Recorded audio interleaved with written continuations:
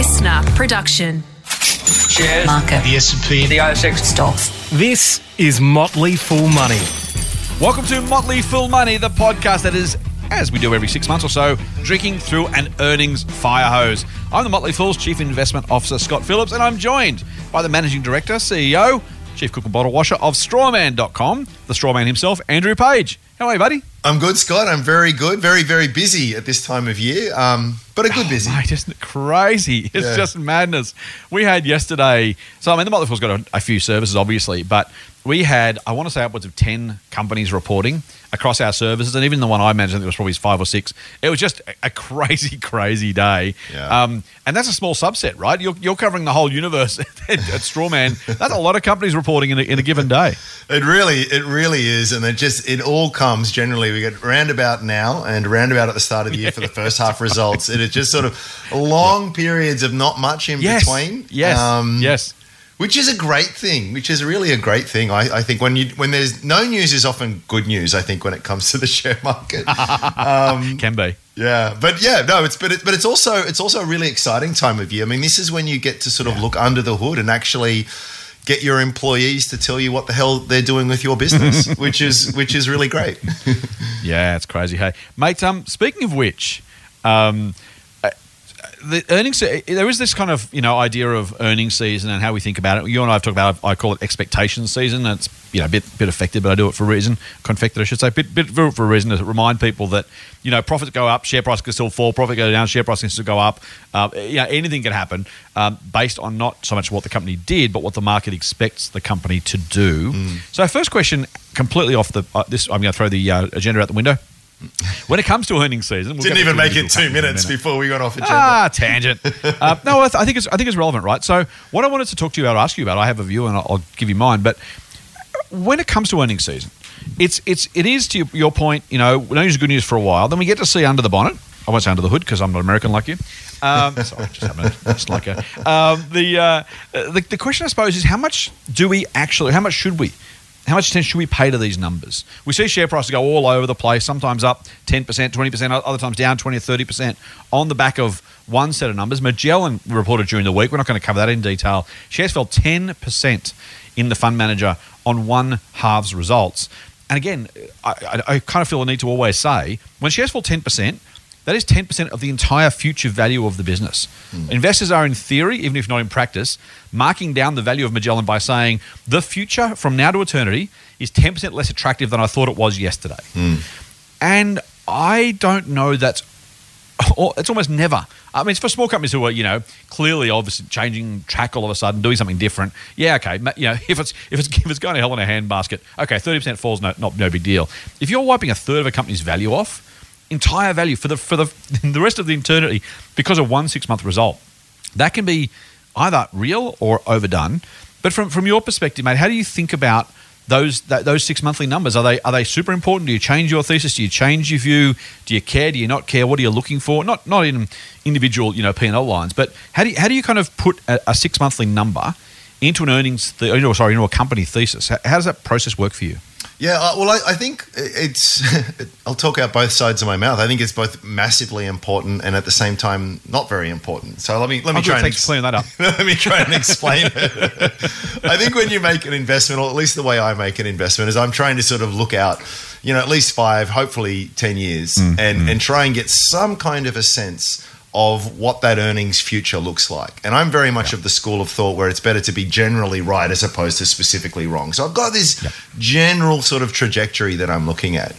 And so 1 year or one half isn't going to really make or break that, but it's going to sort of give you an extra dot plot, as it were, to see, well, am I more or less tracking to my expectations? If I'm not, is that because of something that I might consider to be temporary, that I might consider to be fairly beyond the control of management and not an indictment on the quality of the business itself? Or is it something really structural that changes? Sometimes when you see a profit result come out and as you say, the shares drop 10%, it might actually be entirely valid because new information has come to light or something that will force you to reinterpret things where it's actually like maybe that's perfectly valid. Maybe, in fact, they should fall another 10%.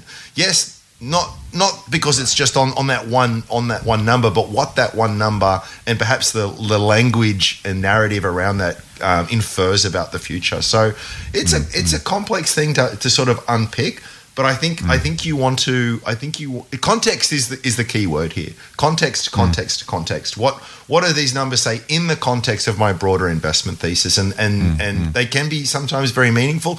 Often, to your point, though, they're not, and there is a bit of an overreaction. And I would actually argue sometimes that overreaction is a great thing. Yeah. That's kind of my, particularly for larger businesses, smaller businesses, yeah, as you say, like if they're running on the smell of an oily rag already, they're probably burning cash or they're trying to break into a market. At some point, you're going to be like, oh, I thought this was kind of working and now it doesn't look like it is. And, you're entitled, not because the future is necessarily absolutely less bright, just because it adds more uncertainty to, hang on, well, if they're not doing this yet, they've got to A, get back on track, B, do it fast enough. There are reasons why businesses can and should fall by big amounts.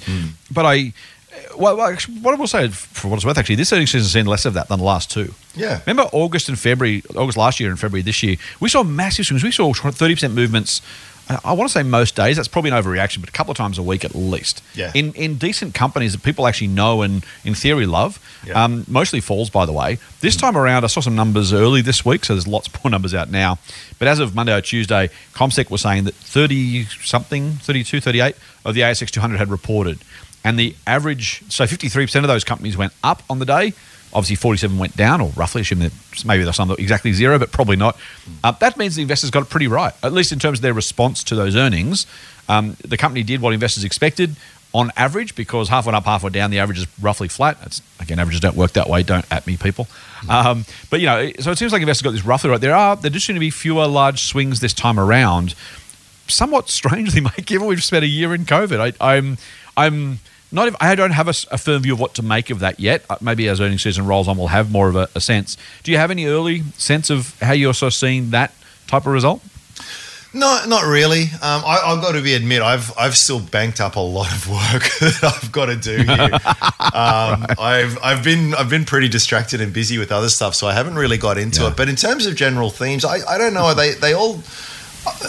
There may be less volatility around the results this one than more recent ones, but to me they're all of a similar kind of flavor. There's always that initial reaction. I think what's fascinating about it is that that reaction feeds on itself. So people will see a result come out, and maybe the shares fall just a little bit and then we go, it's bad. Why does the market think it's bad? Maybe I should think it's bad, and I'm going to sell, and which makes the share price go down a bit further. Then other people go, oh, well, I wasn't worried at 2%, but now it's down 3%. Yeah. Maybe I should, So there is.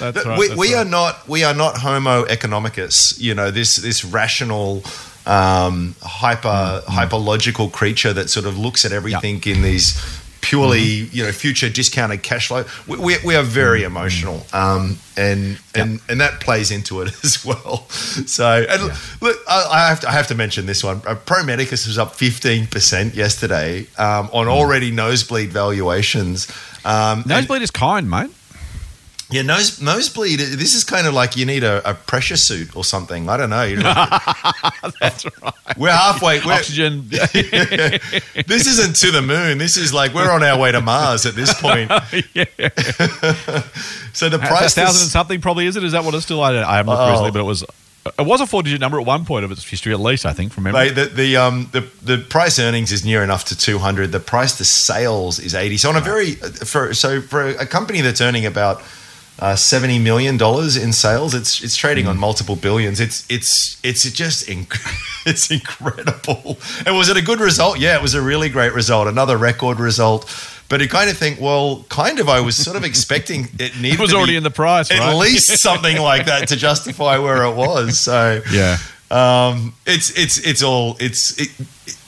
it's all. I think sometimes it's hard to find a very clear, rational answer for why things have happened. That's also true. Sometimes it's just because this is what we're all doing, and we're all just not that clever.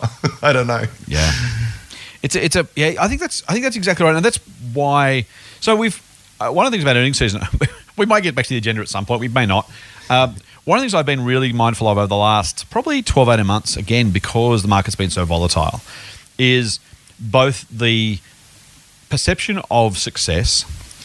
In other words, I'm a genius because the share price has gone up, or so after the Afterpay takeover, right? Everyone say, "Oh, see, I was right. Square bought Afterpay, and we said this before. If Square ends up selling Afterpay, like Microsoft did with eBay did with Skype for pennies on the dollar, then at some point it's going to be like, oh no, I just got lucky. Yeah. And that's okay. Either is okay. I'm not bagging out. Maybe our Square, integrates Afterpay. Maybe it's successful. Maybe it generates billions of dollars, and the Afterpay shells got taken out too cheaply. But I guess my point is either of those things could be true at the current price. Yeah. And yes, you get just shares taken off your hands. There is no and then. But whether or not you're getting offered a fair price, either way, too cheap or too expensive, is an open question because it hasn't played out yet. There is no, yes, there's an end point in terms of how much you got. If your thesis was, I'm going to buy Afterpay shares so that Square will buy it at $130, then good luck to you. Your thesis has played out. If not, your thesis hasn't played out. You just got lucky because there was a takeover. Yeah. And for mine, so that's, as the shares go up or down, as you said, Pro Medicus had a great day. I will, as much as this pains me, mate, I will let you tell people how well yesterday's gain did relative to your purchase price? Well, there's a thing called a spiffy pop, which is a term that was coined by David Gardner. There's one of the founders of The Fool, a fantastic investor. And a spiffy pop is when a share increases in value in one day by more than your cost base. So if I bought a share for $1 a share, and today the shares went up by $1, so they might have gone from $10 to $11, that's a spiffy pop. It's a very, very rare and very pleasing outcome. Exactly. And it's great. And so you had a spiffy pop, did you? I had a 10x spiffy pop. So wow, 10 spiffy pops in a single day. That's I bought shares in multiple tranches in Pro Medicus years ago. One of them was at 86 cents. I think I bought some at 95. I bought some at $1.12. But yesterday it went up 8.80 or so. So it went up more than 10 times my purchase. Now, the thing that will make you, and I shed a quiet tear or two last night in contemplating this, is that don't do the maths. I've probably sold about 90% of the shares that I ever owned. If I didn't sell a single one, I would be in a much better position than I am now. You'd mothball Strawman and go to the Bahamas, right? Yeah. It's a really good. I tweeted this out yesterday. Actually, it's a really good reminder of look. You always have to keep an eye on value, right? Like Charlie Munger always says, no company is worth an infinite amount. Is Pro Medicus a fantastic company? I regard it as one of the best. Is it worth infinity? Well, no, it's not. So by logic, it'd say it's somewhere it's somewhere sort of below that. But thanks, Scoop. Somewhere between 0 and infinity. Is that what you're telling me? Is that your valuation range? Okay, good. Thanks. But when you have a business that is entirely self-funded. It hasn't issued any more shares. Not only has it achieved incredible 20% consistent top-line growth for many, many, many years, incredible operating leverage, and to be self-funded with paying a strong dividend and to achieve all of that growth, and in fact buying a few shares back along the way is a very, very, very rare thing. So it's a super, super, super, super high quality business. So you don't want to overthink it, but here was the other problem with it as well. There was also, here's me rationalizing why I did because I've definitely done the wrong thing with the benefit of hindsight, but here's me trying to rationalize it. The thing is, if I hadn't sort of sold some along the way, like even 60% ago, it was already like it would have been 70% of my portfolio, and then 80%. Right. And you sort of like you can't look at your portfolio today and go, yes, I'm very comfortable having 90% of my money in one stock. One stock with 1,000 PE, yeah. With 1,000 PE, it's just at a point you think, oh man, I've really just a bit of prudent portfolio management. So that's my excuse. I wish I hadn't done it because it's really cost me. But it's good. It's one of those things where you know you do the right thing, but you wish you hadn't done the right thing because the numbers are remarkable. I do hold a few, thankfully, and that's been really nice. But again, here's the best problem of all problems on the share market are a tax problem. And also one of waiting, because it just, despite my best efforts, it keeps selling it. It just keeps being a reasonable part of my portfolio just because of that size improvement. But anyway, I don't know how we got onto this, but I do appreciate I was that ball. It was taken from the start, let's be honest. I shouldn't have asked you. No, well done, mate. Congratulations. You know what? Some of these wins are few and far between, so you take it when you can get them. Well done. Yeah, well, I think Smoke it while you got them, as they say. I think, look, the other thing I would say here as well is that there's a lot of lessons to be drawn from this. I think for me, it's another reminder that when it comes to this game that we're playing on the share market, it's not really about buying low and selling high and being super clever with 12 monitors in front of yourself. It was just like back when I bought it years and years ago. It was still a on the cusp of profitability, fast growing. So it had a big future. And it's just a question, if you're the kind of person, so many of us predicate our buy decisions on this idea that, this company is going to do X, Y, and Z, and it's going to be a much bigger company in the future. And yet, 6 months later, we sell because the share market spiked 30% or something. The gains it come from, and this is, speaking of David Gardner, who's had incredible results, this has been his secret. It has been time that has been his ally there. Yes, so it's not being clever and Wolf of Wall Street in and out trading. It's just been buying some great companies and holding them for the long term. And the other thing with David's track record exemplifies this as well. His strike rate isn't that great. I think what's he get 4 out of 10, right, or something like that. But when you only need a couple of Pro Medicuses to do insanely well, no matter what the other ones do. So I guess that would be my thing is when you find something of very high quality, don't be too fussy. Be sure that you're on there for the journey. Don't try and lock in short-term things, and be aware that you probably need to play these kinds of things in a basket approach, because not everything's going. In fact, most things aren't going to work out that way. And it's going to be the average that matters. Mate, I was looking at a quick chart. Pro Medicus fell from $36 to $19 between August of 2019 and April 2020. Most of that, by the way, people think, it was COVID. It actually wasn't. So shares actually almost halved.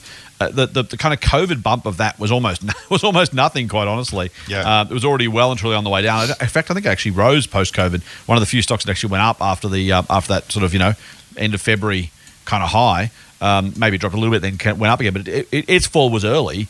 And to your point, if you looked at that and gone, show's over, dropped from 30 to 19, I'm 35 to 19, I'm out. You missed the triple from there, or more than triple from there. So it's a really good reminder. Not only is it a theoretical reminder, but it's often nice to be able to say to people, look, I mean, we can't do graphs on audio, but it's a reminder that if you have a look at that chart, we say to you, don't panic. We say to you, it could fall. We say to you, these things happen. You've got to stay the course.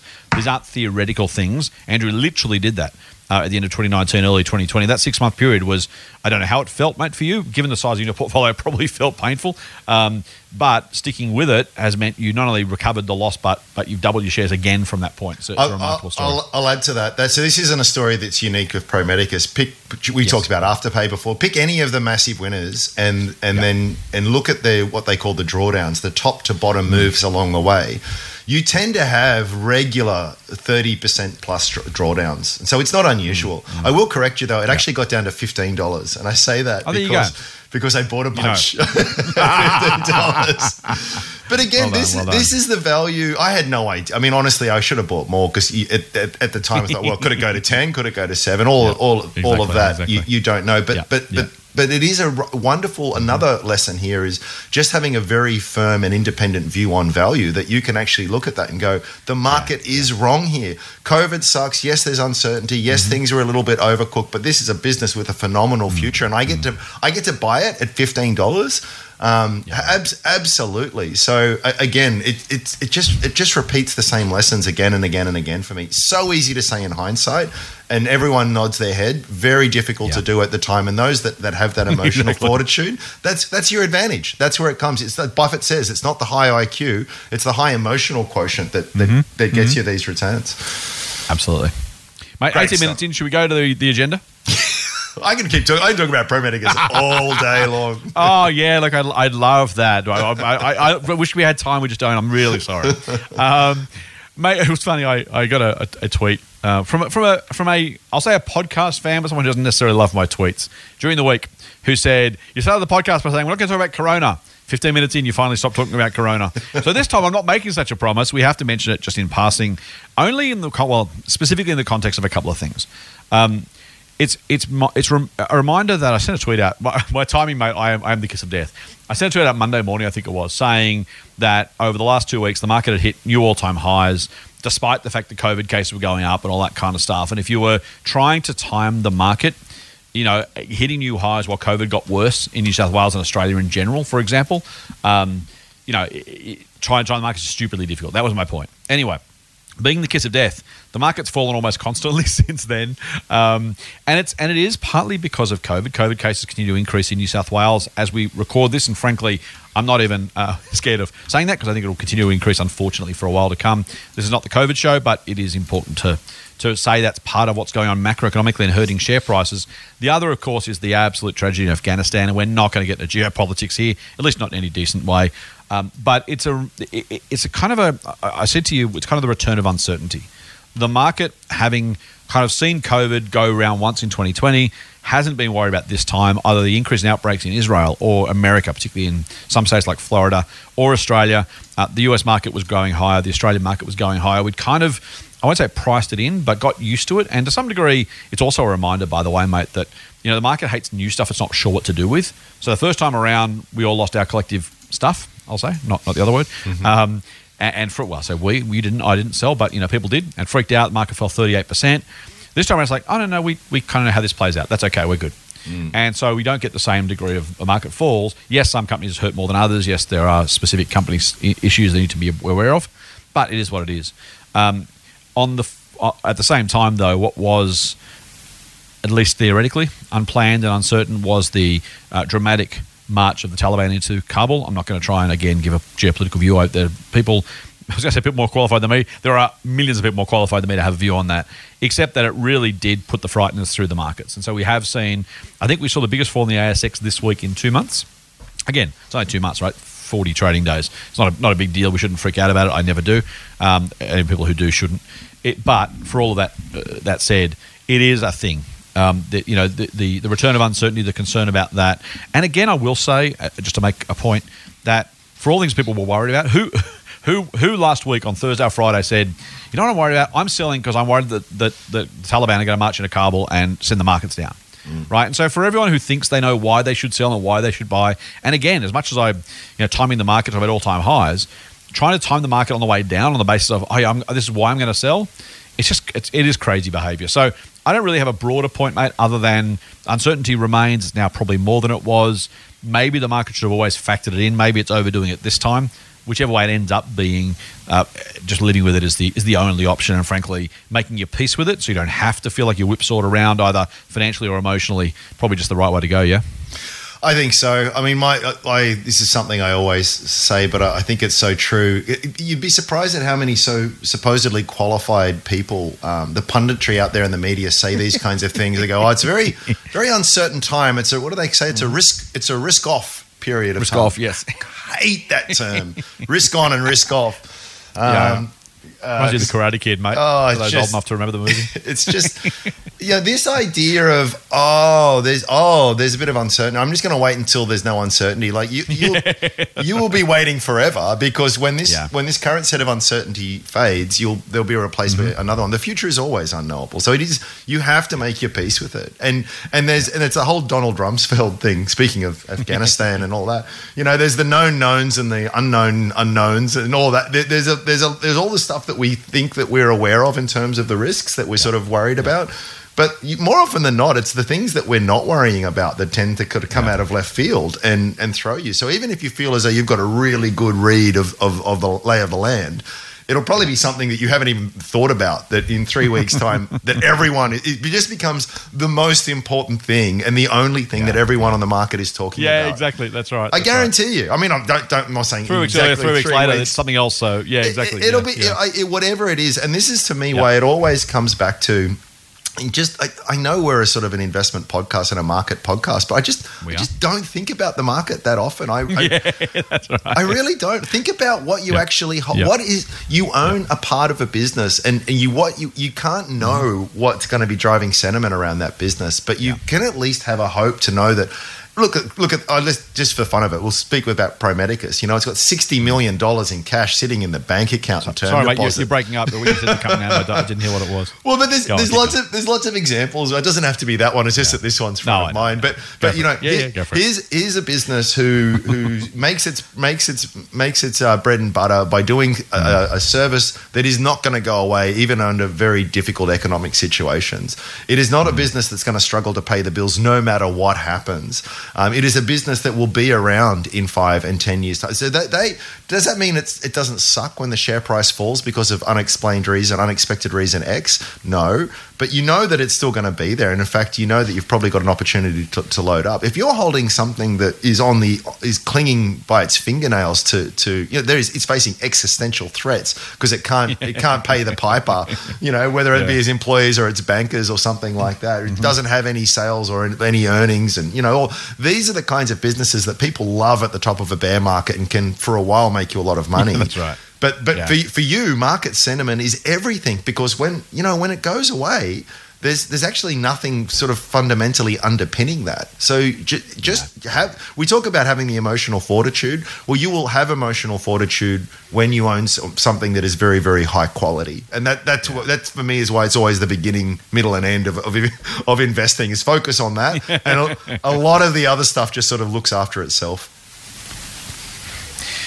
Yeah, I think that's right, mate. I think that's that is the challenge. I think, even you mentioned about the market. I will add just for what it's worth, because we have a lot of listeners who seem to invest in ETFs, which is great. Even if you're investing in ETFs, which is the market, trying to predict that is still stupid. And frankly, the market is still a collection of businesses. Rather than owning shares in a business, you own shares in 200 businesses or 500 businesses or whatever ETF you have.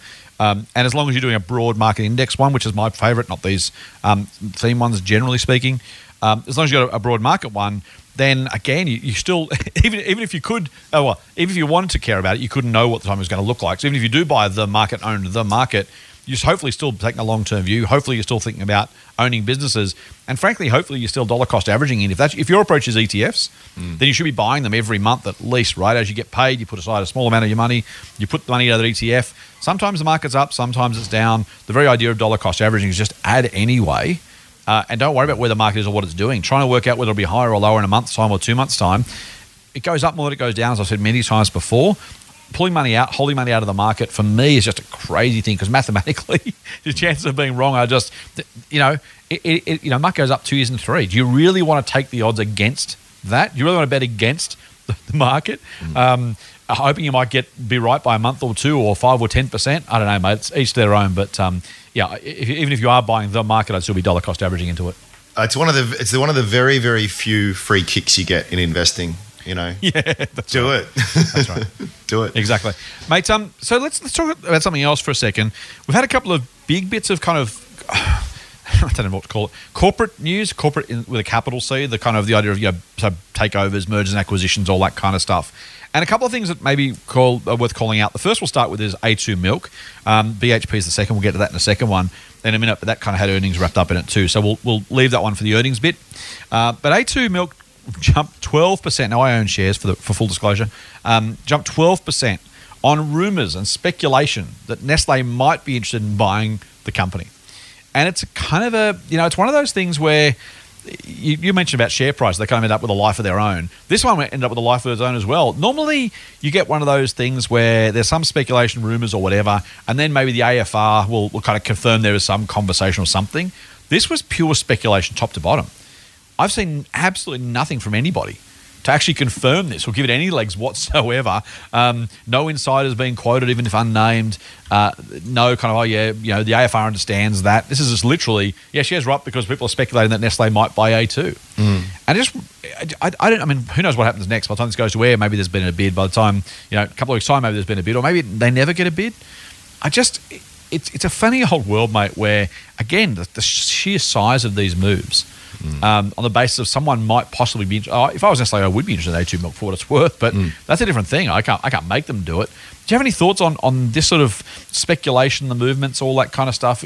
How should we think as A2 shareholders about this sort of thing? I keep repeating myself, but it's. I think you think the same way. So if you're going to play this from the angle of it could be a takeover, Well, you have to think about what the acquirer is thinking as well, and they would be thinking, ideally, what you as a prudent, sensible, level-headed, objective investor is thinking, that, i.e., that there is value at the current price. Now, there are different considerations with an acquirer because they can extract quote-unquote synergies, and they've got different strategic options, like Square and Afterpay. Like as we've said, Afterpay is different under a Square ownership, so there's different considerations. But for you to sit there and sort of say, I'm going to buy company X because I think it's got a takeover target, it's really just another way of saying I think that there's really strong fundamental value there. Because without that, I mean, and these other companies, I mean, there's a lot of dumb acquisitions that happen, but you know, there's a lot of very clever consultants and accountants and all that going through the numbers in data rooms to really understand and looking at the books in far more detail than most investors will. So for you to have that view, you kind of got to start with the view of value in the first place. I agree with you. I think that's fair. I think A2 milk probably does make a lot of sense for someone like a Nestle. Would I be buying it purely on that basis? Well, it would help if I already thought that things were a stonking bargain and that this was another sort of what they might call quote unquote floor in the share price, a bit of support that might be there. But yeah, I wouldn't be reading something on the press and then running out and buying shares on that basis alone. Yeah, I think that's good advice. And also to, you know, I don't know, a 10% move, if it doesn't work, if it does work, it's one of those things. And as a shareholder, the other thing, mate, I think you made this point before. If A2 gets taken at the current price, I'll be happy to make some more money than it was worth yesterday. But I thought it was worth a bit more than that. One of those problems with takeover premiums is literally if you got, I mean, particularly fund managers, they've got quarterly numbers, half yearly, yearly numbers. If you get 10% in a day, you take it, you look at it, you go, okay, cool, the asset, the fund's worth X more than it was because this went up 10%, and that's not unreasonable. But as an investor, if I think A2 was worth $10, $12, $15, $20, and it gets taken out at a 10% premium from $6 to $6.60, or whatever the numbers ended up being. I don't. We've got to be careful what we wish for a little bit because if it gets taken out, we feel good. Oh, look at that premium! Wow, look how much more rich I am. Like your Pro Medicus example, mate. If Pro Medicus had been taken out at a 20% premium 2 years ago, you probably wouldn't have been happy on the day. I would have been happy on the day if I'd done it as well. But the missed opportunity and Afterpay, by the way, might have the same issue as you mentioned. Yeah, it's a big deal, right? Oh, again, context. Oh wow, 10% up is huge. Like, well. It's actually back to where it was in July before this was even being sort of talked about. Right. And still about less than half of what it was at its peak. Well, you could have bought it at $10 at the start of the year, and that was down 50% on where it was in the year before. So it's context kind of matters with all of this stuff. I have to say I've been in the situation a few times where a company I own has been taken over at a really nice premium, and it's really annoyed me actually. Exactly. Recent one was a tiny little cup. Don't bother looking it up because it's about to get taken over by Yum Brands, but Dragontail, the nice little data technology company in the fast food area. I thought it had a lot of upside, and then Yum Brands thought the same, and they've now acquired it. So it's good. You get a nice little quick return, but if you're looking for that multi-year, multi-bag kind of potential, it sucks. Kind of like it would be much better if in 10 years' time that thing had been done a Pro Medicus. Not that we're going to do a Pro Medicus, but you know what I mean. It can be bittersweet. Motley Fool Money. For more, subscribe to the free newsletter at fool.com.au/listener. Mate, let's get into earnings season, but let's start with BHP and Woodside. This is a fascinating deal. I'll try and do a bit of a summary of what's going on, and then you can give me some correct my errors and give us some thoughts. BHP is going to. Well, here's the thing. Let's start with the headline, right? BHP and Woodside to merge their oil and gas assets. Do you realize there's never a takeover anymore? Yeah. Nothing ever gets bought or acquired. Everything merges. I'm sure if I was a listed company, I sold my car, I'd be merging my car with someone else's garage interests. It's a remarkable, the bloody language. It drives me nuts. And we talked about company candor and all that kind of crap. If your CEO is pretending this is a merger, I mean, really, guys, we're not stupid, or maybe they hope we are, or maybe frankly some people just aren't paying attention. The newspapers reported it as a merger because BHP called it a merger, and maybe they have to. I don't understand the details there in terms of what the journos are obliged to do, but this is not a merger. No. BHP is literally selling its oil and gas assets to Woodside. It's what's going on. Yep. BHP will have no assets. It will own nothing of the business. That remains. There is no merger here. They have to. Here's my theory. BHP has to walk a very tough line because behind closed, I'm speculating, but let's have some fun. Behind closed doors, they're going. Except don't get us sued, okay? Speculate as much as you want, don't get us sued. Go on. Well, they're going. We want out. We want out of oil and gas because these are going to be stranded assets. They're making very hard-nosed, rational economic sort of decisions here. Mm-hmm. But for this deal to go ahead, well, BHP shareholders are going to get Woodside shares. And obviously you want to sell this thing at the best price you can. So you can't go out there. Just game theory it through for a second. You can't go out there and go, oh my God, we've got to get out of these things. Because it's like trying to sell your house and saying to all the buyers, oh man, there's white ants in this thing. And, the neighbors are real bullfed. And it's just, so you need to dress it up. You need to sort of say, we don't want it. At the same time saying that what a great thing we are. That's really valuable. It's really valuable. So that's why maybe merge is a more palatable word. Probably, but everything's a merge. Like then dumping. Everything's a bloody... Anyway. So BHP is going to do something with its oil and gas assets. I'm going to call it be bought by Woodside. They'll call it a merger. We'll do what we want. But basically, as you rightly say, mate, the oil and gas assets become part of Woodside. BHP shareholders will get shares as a result. And apparently part of this is actually, to your point, is to avoid a change of control clause. Because if Woodside was to buy the assets outright, if BHP was to get cash, Woodside don't issue shares, then it changes the control of the assets or something. I don't really care. Yeah. Basically, from an investor's perspective, in theory, if the assets being sold are fairly valued, you will own some Woodside shares and some BHP shares, which are roughly the same value as your current BHP shares when you add them together. So that's what's actually happening in terms of the process here. You've already stolen a bit of my thunder, mate, because when we think about the why here, it's really, really important. And there's some really big ramifications, and it changes the corporate landscape in a couple of ways. And there's a couple more examples we'll touch on. So BHP, they're already in joint ventures with Woodside for some of these assets, so they're kind of already bedfellows to some degree there. They're also individually relatively small. So if you believe the rhetoric, this would make Woodside a top 10 global oil and gas producer, which is worth something in terms of scale and bargaining power and diversification. Speaking of which, it also gives both BHP and Woodside shareholders, BHP ended up being more concentrated, but when you get the Woodside shares, Woodside itself is a more diversified business with assets in more places. So, if you're Woodside, this is not the world's worst deal, as long as the assets are valued fairly. And as you say, mate, maybe that's part of the merger language. They both kind of agree that these are worth what they're worth. So you can take that or leave it. So that's the mechanics of the deal. When it comes to the why, BHP are kind of making these corporate noises about, Woodside being a better business with it and worth more and all that kind of stuff. And BHP shareholders get the Woodside shares. So in theory, as a company, you're getting rid of it, but as an individual shareholder, your ownership actually doesn't really change that much. You kind of get a more diversified oil and gas business with your Woodside shares, but it kind of is what it is. So there's some rationale that makes some sense. It is really, really, really hard, though, despite the protestations of the company, to look past as you've already talked about, the fact that these are liquid fossil fuels. BHP has been one of the louder companies in the resources space on climate change action, on net zero. They've had some arguments with the Minerals Council in the past few years about exactly the position of the council and the position of BHP and how it, what it communicates, how it communicates. Lots and lots of shareholder pressure. So there's the economic question of, do I want to be in oil and gas for pure economics? There's the reputational question of, do I want to be in it as an entity? Do I want to be a business that is doing this moving forward because of what's going on socially? So there's lots of stuff going on here, mate. It's really hard to avoid the feeling that BHP is just really, really happy to be out of the fossil fuel business and more than happy to say, good, this is now Woodside's problem. We're out. We can be, in air quotes, good corporate citizens because we're not in this anymore. That'll get the shareholders off our back, gets us off the back pages. This stuff is being mentioned by the lobby groups. We can then be a good corporate citizen and effectively continue along this path. And it's kind of, so there's that. I'll let you in a second. But of course, they are still selling the assets to somebody else. So the assets don't cease to exist. Its shareholders get Woodside shares.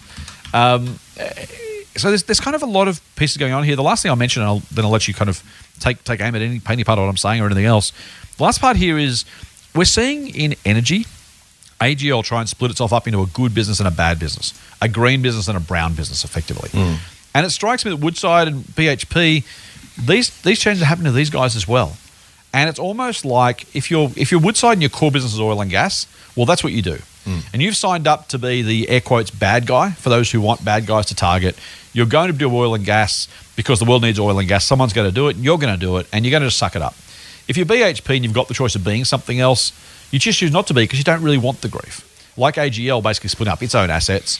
There's not necessarily any value creation or dilution. It's just make it go away, right? AGL ongoing, BHP ongoing can say, we're clean. I don't know how green the rest of BHP's business is, but we're greener than we were. Get off our backs. We're not this anymore. And Woodside, a bit like, and this is a horrible analogy, plenty of Woodside shares won't love it, but like cigarette companies and others, they say, okay, well, cigarette companies, this is what we do. You're going to have to suck it up. If you don't like cigarettes, to fine, sell our shares. But this is what we do. This is who we are. And we just, it is what it is. We can't be anything else, so we're not. Your thoughts on any or all of that? Yeah, so there's kind of two separate things here. There's the perception of it. And so this is the buzzword at the moment in markets is ESG, environmental, social, and governance. And so this is sort of the ethical angle, and it is a real angle. Companies that are green command a bit of a premium than those that are dirty, just because of sentiment, and we as society are prepared to pay less for one. Whether that's for profit reasons or just because we don't like it, that's up for debate. So there is that. But I would also say, even if you would put that entirely to one side, there is also, I think, a very cold realization from BHP that it's just these are actually, even if we're a private company, we don't have to worry about market sentiment. These are going to be less profitable areas, and these potentially could be stranded assets down the track. So there's two parts to that, and I think on both parts you're right. I think it's very prudent to distance yourself. And here's the other thing: if you're going to do it, right, when do you want to do this? Now, do you want to be too early or do you want to be too late? Let's say in 10, 15 years' time, choose your time frame, that it just becomes just the overwhelming fact of the matter is that we've really gone further along the transition path, and these assets are looking increasingly likely to be stranded. And you try and sell in that environment, right? You're not going to get a very good price. Exactly. Yeah. Now look at BHP. Oil is it was $40 a barrel West Texas last year. It's closer to $70 a barrel now. Oil's at a nice high price. People aren't as concerned as they will likely be in another 10 years' time. I think it's genius. It shows great long-term thinking. It's like people will say, "Oh, yeah, but there's still plenty of money to be made in this sector until all of that happens." I think they're right, but I think that's probably going to come faster than a lot of us think. And I think in the meantime, the sentimental reality around that, the perceptions around that are going to deteriorate very quickly too. So I think, from a game theory perspective, you want to do it when markets are high, when prices are high for your commodity, and before anyone else has done it. And you make the transition. Now, BHP's been around since 1885. It started out as a lead and silver mine. It's had a couple of huge pivots in its life, and in all cases, it's really looked many years into the future. So I don't know. I think they're absolutely doing the right thing. I commend them for it. I'd much rather be in potash than I would be in oil and gas. That's a very strong view. I don't even necessarily disagree with that. I think it's a challenge for any business that's dealing with limited age assets, right? Because BHP's oil and gas business, you've said before, I've said before, although you're more strident on it generally speaking, mines are holes in the ground that then you empty it out and you dig another hole. And to some degree, if you think, I'm not so sure they needed to do it commercially. The reason I say that is because if they took for example, a wind down approach of oil and gas, and said, we're not going to drill any more wells, but we'll use what we've got. If this takes 10, 15, 20 years to go away, I don't know how much life is left in most of those wells over that time period. So for all of from a purely commercial, and they know more than me, right? So I'll assume I'm wrong for the start, but I do wonder out loud, if there wasn't the social pressure, the reputational pressure, and you simply said purely commercially, the gas business or oil business is going to be tough in 25 years, but I don't know what the right number is.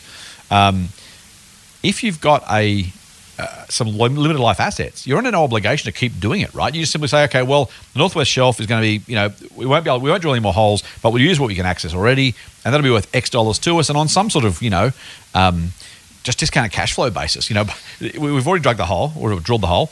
We can suck it out for the next 17 years. That's worth X.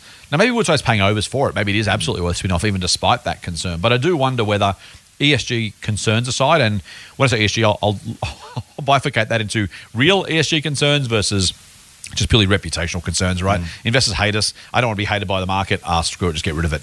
I do wonder how much, because that's my concern generally speaking about companies. Professional CEOs and even fund managers to some degree, we talk about staying the course all the time, right? Not giving in to the whims of the market. If you're a CEO, you can be tempted like, it's not my money. Screw it. This is probably worth $30 billion, but if I get 20 for it, who cares? The market's already valuing that. Let's just get rid of it. If that was our asset, if you and I owned BHP's oil and gas business now, maybe you might say, well, that's only worth $15 billion. We offered 20, let's get rid of it. Sure. Or you might say, you know what? I don't have to front the shareholders. I don't have to, be the bad BHP CEO who's doing these bad things. I do wonder if we might just go, you know what, someone's going to drill it anyway. Might as well be us. We'll just, we'll basically put it into wind down mode. Would we not at least consider that? Yeah, I think we would. I think you should, absolutely. But it's also there's an opportunity cost with any capital allocation decision, and staying the course is a capital allocation decision. So the calculus, I imagine, is that there's all the concerns that we spoke about and the grief that comes with that. But it's also a matter of, well, if we can get this much for it from Woodside, and we can take this and we can dig a big shaft in Canada to dig up potash. Maybe we'll get a bit, and so the economics there is. I'm so far out of my circle of competence. It's not funny, but from what I've read, potash is what I'm hearing from today. Yeah, what I've read, the asset that they're looking to develop over in Canada will have a 100-year life. So here it comes back to this idea again of BHP being long-term thinkers. So not only does it have an incredibly long life, and they have return on investment thresholds that are usually pretty high. So in the case of this one, I think it'll be early days 12-15% return on any money they allocate towards it, but with potential to be much higher in the future, because once they've dug this shaft, extensions to that become much, much cheaper. So I just think you make an excellent point, and it's a very valid one. But I give management the benefit of the doubt. I think they're also probably looking at it very prudently and just sort of saying, there's not that we couldn't make money just by running these things down, but we could probably make more money by taking what we have here and investing it into somewhere that's not only probably got better economics, but it's got a bit of a tailwind and a structural shift behind it. So I'm not to argue for the sake of it or be smart aleck for the sake of it, but I will say just for accuracy, they are spinning off these assets. So BHP as a business won't get any money from this. The shareholders get all the value out of the Woodside shares. So it's not so much a dollar value redeployment of current cash. You're right. Yep. It is to your point though, a future cash flow question. So you're right in the sense that future, they wouldn't put it in, or they don't. No one wants to put a business in runoff, right? Most professional CEOs are allergic to it. Yeah. And so to your point, any money they would have spent drilling more holes is absolutely better spent elsewhere. So the current capital, just to be clear for others, you're right. The current capital is not being paid in cash to BHP. I will say, mate, actually for what it's worth, this is the one thing I think both BHP now and Wesfarmers when they flogged off Coles have done responsibly. It would have been so much easier to take cash. Maybe Woodside hasn't got the cash, to be fair. But if you were to find a trade buyer, take the cash and then redeploy that cash, building more empires, every CEO is sitting there going, man, if I had $20 billion, what could I buy with that? And instead they've kind of gone, you know what, it doesn't work for a dozen reasons. We still think it's worth doing. We're not going to push it to build the empire. We're happy just to spin it off in one form or another. Wesfarmers did the same with Coles, gave the shareholders Coles shares and you guys go with it, rather than saying, hey, we could sell this to a trade buyer, line our pockets and then go and build more castles. So I will give them that credit for what it's worth. Yep. No, let's move on. Go on. No, fair point. Just to keep going. So many companies in the news, and we've got limited amounts of time, mate. Let me start with JB HiFi. And just some observations on that. Profit was up 67% last year, which is a phenomenal result. On one hand, it's a funny old year when we're like, hey, that's about what I expected, or that's an unreasonable number, and it's not. That being said, I don't know if on July 1 last year, or maybe even January 1 this year, an investor would look at that and go, you know what, I think JB HiFi will make 70% more profit from a retail operation year on year. It's just, again, when you even allowing for COVID, the sheer dollar value of growth there, with a relatively mature business, already bought the good guys. There's not much market share changing hands in this space at the moment. It's just a phenomenally large number. Now, it is absolutely explained by COVID. I'm just saying that if you'd asked me to put a number on it, how much will JB HiFi's profit grow? I wouldn't have said 70%, would you? No. No. I mean, and it's so that was... Yeah. Well, it's sales obviously, what did they grow by 10 or 12% or something like that? And then, It's amazing, And isn't it? so the leverage in that was just really wonderful. Yeah. The electricity stays on at the same price. The rent's the same price. The staff are roughly the same. Maybe you put on 2 more people to deal with the excess traffic. Other than that, everything just goes straight to the bottom line. Yep. Operating leverage is a wonderful thing. Yep. So there's that. The company did come out and say, this was roughly early this week, came out and said, and by the way, sales so far in the current financial year are down 15%. And so it's worth just keeping those two numbers. It's almost one of those cognitive dissonance things, right? Isn't it the sign of intelligence? Keep two opposing thoughts in mind at the same time. Is that what they say? Anyway, That's the favourable way of looking at cognitive dissonance. But yes. There we go. So on one hand, gangbusters. On the other hand, effectively, $6.07 of last year's sales are coming back in the door. You're losing $1.07 of sales from last year. The stores are, in theory, one less out of, if you had 70 customers, you got 60 instead. It's no small decline. In fact, it's a very bloody big decline. And it's just I want to bring it up because look, the numbers are already in the tin. The market, the shares went up a little bit on the day, which is probably justified because it was a really good result. But also a reminder that we've said this for months, and this is where sometimes it's worth coming back to what we talked about. Just to, I'm not a victory lap. You know this, mate. Neither you nor I are really comfortable with taking victory laps, except for Pro Medicus. There is that. Drink. There's both because we know we've been around long enough to know that around the next corner could come anything. Pride cometh before a fall, all that kind of stuff. Hell And frankly, yeah. no one wants to jinx anything. Yep. So I've, I think I said to you one time previously, Bruce, my boss and your former boss, I said something about our returns. Bruce said, well done on some company. I said, look, it's only short term, there's plenty of time to go yet. Mm-hmm. And Bruce quipped to the rest of the team that even Scott thinks even Warren Buffett's a short term investor. There's still plenty of stuff to play out in all of these things. But I want to go back to what we said months ago because it's important, right? And we made the point then. And so, yes, I want people to believe we're credible. We know what we're talking about because that's important. Otherwise, we're just two blokes talking into microphones and there's truckloads of podcasts out there and not all of them, frankly, have, people talking about what they actually know about.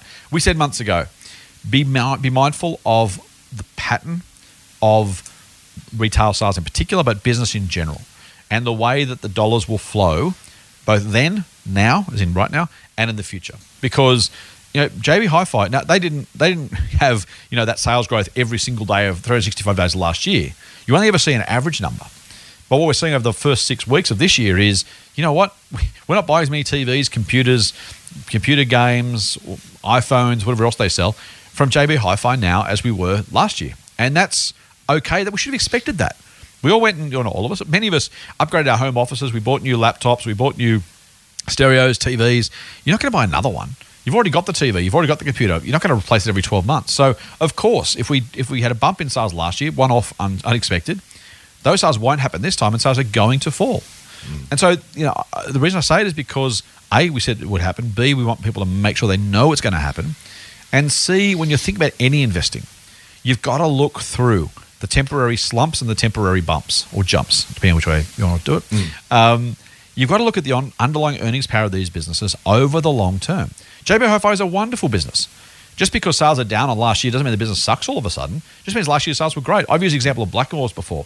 They've had a really tough 4 or 5 years after the Daigou trade, the Chinese suitcase trade went away. And yeah, that kind of sucked. Should they have knocked back the Chinese suitcase sales just because they didn't want to have a sales decline the following year? Of course, that'd be madness. If it's like me saying, well, if the boss offered me another, $400,000 to do my job, I'd knock it back because I don't want the year after that. I don't want to have a massive, 90% decline in my earnings. Of course you wouldn't. You don't do that. And yet for companies, sometimes we're like, JB HiFi, they haven't been able to keep up. It's all. We've got to remember this is expected and normal and real. But also, that's no excuse to pay too much for these businesses. So last year when you looked at JB HiFi, you should have been saying to yourself, as we told you at the time, make sure you look through these bumps in earnings to what the underlying earnings power is going to be. The same with businesses that suffered last year. The Sydney airports and Transurbans and stuff. People will go back to flying at some level. People will go back to driving at some level. I don't know what that level is, and I'm not saying it should be the same as last time. All I'm saying is don't use this year's sales and profits and say this is all Sydney airport's worth. Don't necessarily, by the way, assume it's going to go back to normal, but that's the intellect you need to bring to the decision of how much to pay for some of these companies. Yep. I think the market was actually pretty sensible with it because we saw this huge jump in profit, but it's not as if shares jumped up massively. or when they said that the first quarter had been, or first month had been down 15, that it had fell away. So Yeah, that's right. but it is, I mean, it is something that I know we mentioned it before as well. It's sort of, you look at this company, JB Hi-Fi has a wonderful history. They're one of the best retailers in Australia. Yes. And we knew that they were going to have an incredible profit result, and shares were trading on a PE of 11. Right? Now, the market average long term is usually around 16 or so. And in a very low interest rate environment more recently, that's actually been a number that's been closer to 20. So to see something that like trading at near enough close to half the market average for actually a high quality company was a little bit unusual. But you've explained it. I mean, it actually, we like to laugh about the market being irrational. Market is being perfectly rational in that case. Because they know that this current year that we're in now is not going to be nearly as good, and that things are valued on a forward basis. So it's actually, the PE is actually about 16 when you look at the forecast for next year's earnings. Right. That's important, right? And that's what we're saying is don't look at JB and say 11 times earnings I should fill my boots. I'm not saying don't buy it. I'm just saying remember that next year won't necessarily be as good. In fact, as you say, will probably be worse. Doesn't mean it's not worth buying. You should sell it, or it's overpriced or underpriced. Just means don't look at 11 times and say, oh man, when that goes to 20 times, I'm going to double my money. Yeah, because it's based on a different set of numbers. I actually think I am naturally a little bit wary of retailers because of that reason. Because it's a tough space and things can be very volatile. But it's also, I know people who thrive in that space because you get this effect where when you do have a bad earnings number. Or a particular period, and again, might be, and often is, absolutely nothing to do with the operation of the business itself, just the current retail environment it finds itself in. You get the market prepared to pay a lower multiple of whatever the earnings result is. So you get lower earnings and a lower multiple on that earnings. So the price can come back quite a way. Now, when that unwinds in both elements, that's quite there's potential for a bit of profit there. So the earnings bounce back up because we all get into a spending mood again and we're all buying more laptops and etc. But then the multiple goes up as well. So talk about leverage. You get this leverage gain there, which is really, really, really nice. So on both sides, you've got to be careful. When things are down and out for a retailer, that actually can be a wonderful opportunity. And when things look like they're going really well, that might actually be an area of caution not to extrapolate that forward and expect those market multiples to be maintained. So anyway, it's just, as we always say, it's just a matter of looking beyond the here and now and trying to cast your gaze more towards the horizon. Yeah. Speaking of which, mate, did you see the Domino's result? I actually haven't looked at it closely yet. No, tell me about it. It was so. Before we do, I want to. So, I'm not a Domino's shareholder. I have been in the past. It is a recommendation of mine. So take all that for what it's worth. Remember back at $40 when everyone was complaining about Don May, the CEO, and how the shares were worth less than that, and all that kind of crap that was going on. We should short the shares because of the franchise dramas. I just wanted to. Again, it's worth putting some of this historical stuff in context because at the time, people were freaked out that the shorters were after Domino's. And the Don May was somehow this terrible CEO and it was all going to go to pot, right? That was at $40. Now, the share price, now if I pull up the share price while I chat to you. 135, I beat you to it, yeah. So that's a tripling from the allegedly terrible things. Now, I'm not going to name names. You may or may not know who the people were who were bagging Domino's and Don May at the time. And look, sometimes the shorters, sometimes the negative Nancy's get it right. So, do what you want with that information. A reminder that it went from 40 now to 135, a record close, and a remarkable, remarkable story. And again, I say it because I just want people to remember that these things aren't necessarily the short cases or fear mongering. Sometimes it's right, sometimes it's wrong. And if it's wrong, it can be really wrong. And again, you've kind of made the point with a company we won't mention again because you don't have to drink again earlier. But a reminder that these, the downside for Domino's from $40 was 100%, right? That's a bad thing. No one wants to lose 100%. It was never going to happen, of course, but maybe it halved, right? Maybe it went down by two-thirds, three-quarters. Instead, it's up 200%. It's now up three times the previous price. So like for like, yes, you can be mindful. I'm not saying everyone should recklessly go into any stock because it could possibly go up 10x. That's a crazy thing to do. But if you've got a decent business doing well, just don't be scared out of it too quickly. So here's the numbers, mate, really quickly. Sales up 15%. Online sales up 21%. Profit up 27%. Earnings per share up 28%. Dividend up 45%. And this is for a mob that makes pizza, right? Now, again, I will say, by the way, like JB Hi-Fi, that was a COVID year, right? I don't know about you, mate. We ate more Domino's pizza last year than the year before, I'm pretty sure. My young bloke's a bit of a fan. I'm can be a bit partial to it from time to time too. I'm not a pizza snob, unlike some people. So not even you, by the way, just in general. Some people are like, Domino's, I'm not going to eat that stuff. I quite like it. I don't care. They opened 285 stores. So this is where, is it COVID? Partly, yeah. 10% increase in store count, which is just an amazing, amazing story. 126 of those stores were in Japan. So same-store sales are up about 9%. So you got 9% growth in same-store sales. You've got another 5 or so 6% added by the new store openings. But it just again, it's a reminder that it is what it is, right? Now Domino's has said, yep, COVID's going to not non-COVID or a post-COVID. Hopefully, we all hope is not going to be great. But it's going to keep opening more stores. It's going to keep adding more organic stores. It's going to keep buying stores. And it's one of those businesses that, I sold this. I've said many times on the podcast to my chagrin. We went from $8 to $13, and I sold it at $13 because it looked a bit expensive, which is your point about Pro Medicus and others. Same-store sales growth had dipped for a year from 6 to 4 or something. I was like, it's getting expensive. Same-store sales growth is falling. I better sell this. See how smart I am? I booked a 60% profit. Now, I'm not going to do the maths because it scares me, but 8 to 130 is a very, very large number had I held on rather than selling. Now, we did recommend it again to our members at about 45. So I'm happy about that. We've made some money. I don't say that to brag. I say that largely to soothe my own ego and to make sure that our members know, listeners know I'm not a complete idiot. I'm just sometimes an idiot. That sometimes idiot cost us between 13 and 40 or 45, but at least we bought back in, at least our members did. So, but mate, just a remark. Again, you say retail's hard, right? Retail's actually really easy. So is making pizzas. But doing it well, that's the hard bit. I don't mean to contradict you, but anyway, I can open a shop, I can throw some stock in there, and then 3 weeks later I'll go broke, and I'll go back to my job, and I'll go, that was a stupid idea. Because there's no barriers to entry for this stuff. How hard is it to bloody open a pizza shop? But doing it well, over time, consistently, better than everybody else who would otherwise come and happily cut your lunch if you give them the chance, that's hard. Retail's cutthroat. Yeah. Fast food is, man, you're competing with Macca's and KFC and Pizza Hut. I mean, that's, these guys are global behemoths. So Domino's, it's a really, really impressive result for a business that, look, I'm not here to defend Domino's or its management, but given the grief they got, it's kind of, I kind of feel almost like I should let them have a little bit of a time in the audio sun, just because they've done remarkably well. Well, it was a great result for the year, but let me. I was talking about context before. Here's some context for you. Let me lay this down. Back in 2011, they were making 30 cents a share. They're now making closer to $2.20 per share. And they've paid slide 24 in their results presentation shows you this. It's what you want to see. Bottom left, top right, beautiful, nice, even staircase. It looks like a SaaS company. Like you think of all of the everyone's been talking about for the last 10 years has been, software and SaaS and technology and, this new business model.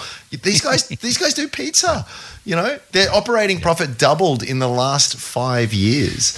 If you had bought shares in this 10 years ago, your returns are 20x, and that's before you factor in dividends. So it's a really nice, it's juxtaposed to all the other tech success stories that are out there. And just that's right. If you were to just show the numbers and say, guess what kind of company this is, given the margins, given the growth, you would not guess a pizza shop. That's true. And not only that, but they've had incredible success here at home. But to go overseas and have success there is not usually the Australian experience. We sort of feel as though we know what we're doing, and then we get into much bigger, more competitive markets, and often come back with our tail between our legs. Not here. Even though things didn't roll out as smoothly as they initially hoped, there were a few teething problems. Do you know what it is for me, mate? It comes back to incredibly strong management. And Don, Don knows what he's doing. Let's just say that much. Yeah, exactly. That's very true. It's funny too. You talk about a spiffy pot, mate, being making a day what your cost base was. There's another one called a divvy pop, which hasn't quite caught on and hasn't quite got there for Domino's yet, at least not on the 10-year chart. But 10 years ago, these shares was trading for $2.39 a piece. And so if you go from there to a dividend of 173 or 5 cents each, so $1.75, you're almost getting in a year in dividends alone what you paid for the stock. Now, we shouldn't. I'm not a big fan of dividend running yields because you've got to sell it and bought something else in some cases. So you shouldn't hold on to stuff just because of that. But you've got massive capital growth anyway. But as I say, the dividends are almost paying for the shares every single year, which is a hell of a thing. And again, you know what? It comes back again to like whenever you want to talk about success as investors. It's you just don't hear about the person who made 20% on Domino's last year. You know, the person who bought a significant stake 10 years ago and popped them in the bottom drawer, they're the heroes, right? And you know what? Yeah. They've done nothing. They made one decision 10 years ago and look at the returns versus some try-hard wannabe, you know, with his billion one indicators and 4,000 spreadsheets trying to sort of, you know, get an extra little bit of 0.5% of alpha out of the market each year. It just sort of, to me, it just always brings it back into perspective here. I know you're fond of saying it, and I steal it relentlessly, is this idea of being slow to buy and slower to sell. You know, that is where these incredible returns just come from. So just look, no one that you're competing with, investment bankers, algorithmic traders, fund managers, proprietary trading desks, family offices, all of the big guns out there. Very few of them are operating on that time frame. That is your edge. Yeah. That is your massive edge if you're the kind of person who can look at that. And these are the kind of returns that you have on offer. Even if you get most of your choices wrong, a few of these just life-changing. And there's so much more to say. What we said before, look at the drawdowns, right? Along the way, you're talking. It's easier to sort of say, oh, you made 20 times your money over 10 years. This thing, this thing dropped in 20, just recently went from 110 down to $85. The percentage drop is huge. 92, I'm just on the chart here, back to $70 back in late 2020. And that's all. So there's been some massive percentage drops just in the last 1 year, let alone in the last 10 years. So... well done if you're holding Domino's. Well done. Yeah, you've done well. Yeah, I mean, as you say, you know, big falls, big rise, all that kind of stuff, and it's been a long time. And it hit $62, $63 in middle 2016, and by the middle of 2019, it was $33. You spent, so this is important, right? You spent 3 years, best part of 3 years, and you lost over that period of time about half your money. Oh, it's brutal. Now, if you're sitting through that, you're like, and so we get this all the time, you know, Domino's shares not going anywhere. Should I buy until something's going to go up? You know, all versions of that. We don't, but not about Domino's necessarily. But we get lots of questions about that idea generally, right? Very natural question. Very natural question. Shares are disappointing. Yeah. The market doesn't like it. Oh, it's really painful. They're still down. I bought them at 30 and now they're back to my cost base. I've wasted 3 years of compounding. What the hell am I doing? Yeah. Now, some companies will keep going down, by the way. So I'm not saying, again, we always say, don't assume that you can extrapolate. Don't assume that you shouldn't extrapolate, or at least that the opposite can't happen. Just generally that, you know, the fact that Domino's went from 60 to 30, and back to the point made before, that's the market's view, not the company operations, right? Over that period of time, I'm going to pull it really, really quickly. Earnings grew almost every year through that period with one exception. They fell between 2018 and 2019. Grew every year through there. And so, you know, maybe the shares are overpriced now, maybe they're not. Maybe they're cheap then, maybe they're not.